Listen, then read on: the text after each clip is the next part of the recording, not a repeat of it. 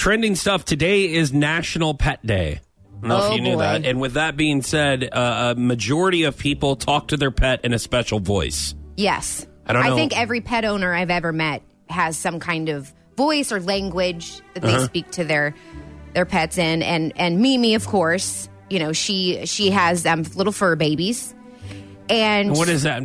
How many dogs does she have? She has two, Lucy and Lizzie. Okay. And so she can't just say, would you like to go to the bathroom? Mm-hmm. She can't ask them like that. She has to sing a song. Oh, please. I would love to hear the song that your mom sings to her dogs. Well, it's not just my mom. It's when I have to go over and let her dogs out, I also have to sing this song because they won't go unless you sing this song to them. I'm sorry. So she has now put this on you? Yeah. Where you have to sing a song to them? Or on anyone that has to let them out. They will not go outside unless you say, potty, potty like a good girl, potty, potty like a good girl. And then they will go to the door. Potty, potty like a good girl is what you have to say. I thought you said buddy like a good girl. No, but you have to say it. Potty like a good potty, girl. Potty like a good girl. Potty, potty like a good girl. I'm going to try that to you later whenever you have to go to the bathroom. I'm going to tickle you and go, just right before we're going to go in the air, I'm going to go, potty, potty like a good girl, potty, potty like a good girl. And then I'm going to see if that helps. So you have to sing that to them, and then they will come out from wherever they are and go outside. But you can't just say, "Hey, you guys want to go potty?" They won't. You have to say it in a high pitched, annoying voice and sing that song to them. I mean, I do understand. My girlfriend Emily. Yeah. When I visit her in Kansas City, she has a cat named George.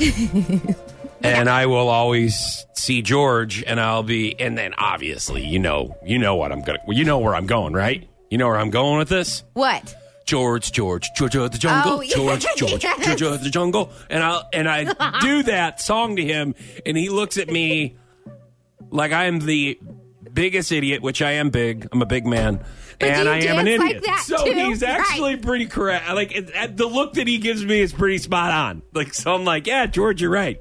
But you did the mom dance snap. I do.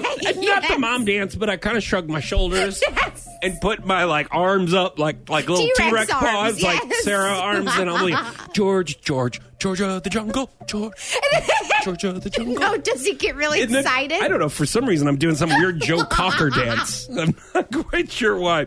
All right, National Pet Day. Do you speak to your pet in a weird voice? 862-996-5. What's up? Okay, I don't get higher with my voice because personally, I can't get as high as I would like to. Whatever. So I take it down an octave. I drop real deep every time. I've got a couple cats. I got a male and female. Mm-hmm. But the male, every time he comes walking in, I'm like, hey, what are you doing? High five? Yeah. You want a belly rub? You hungry? Belly rub?